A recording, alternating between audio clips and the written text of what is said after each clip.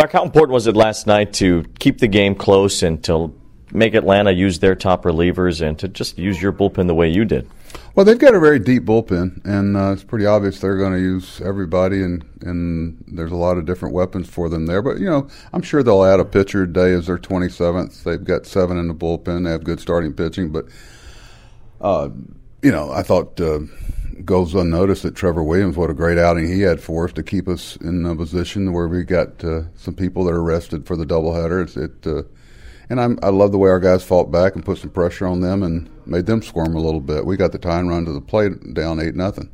How different is it for you now as a manager to have the options that you have on the bench to allow you to make the moves you made for pinch hitting opportunities last night? Yeah, I felt like the Rangers or the Islanders, a line change there.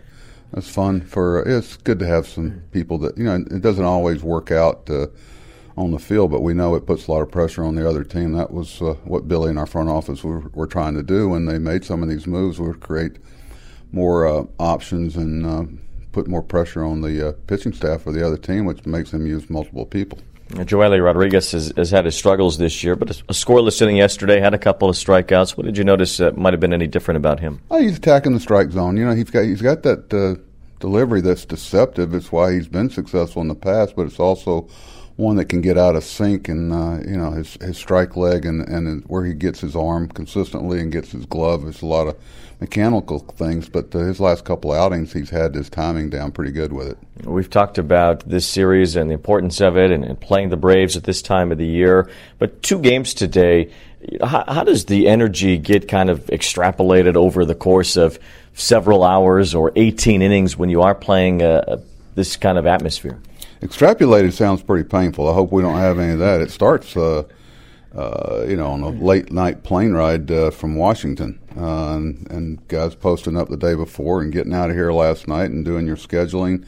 The players knew last night before we went to bed who's playing. They got a pretty idea who's playing the second game. There's so many things that go into these doubleheaders, knowing that it's probably going to be a week before you recover from them. So when someone says you're going to play at 10 o'clock at night when the weather clears, we're all in, because you pay a price for these doubleheaders. And, fortunately, we have some pitching depth with Pete and some things that the club's done to try to keep everybody healthy. And I hope we see the benefits of it.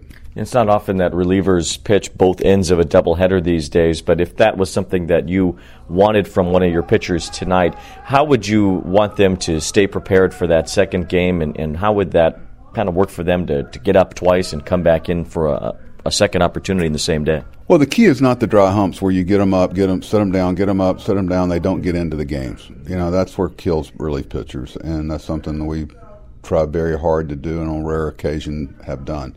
So if you were even contemplating that, you would make sure that you didn't have them up, down, up, down, up, down. Trevor got up one time last night. I think every pitcher we had just only got up one time, and that's the key. If you're even thinking about using guys both games of a doubleheader, you'd have to make sure you weren't yo-yoing them back and forth. The Braves have a strange under 500 record in day games. Is there anything to that, do you think, or is that just a coincidence?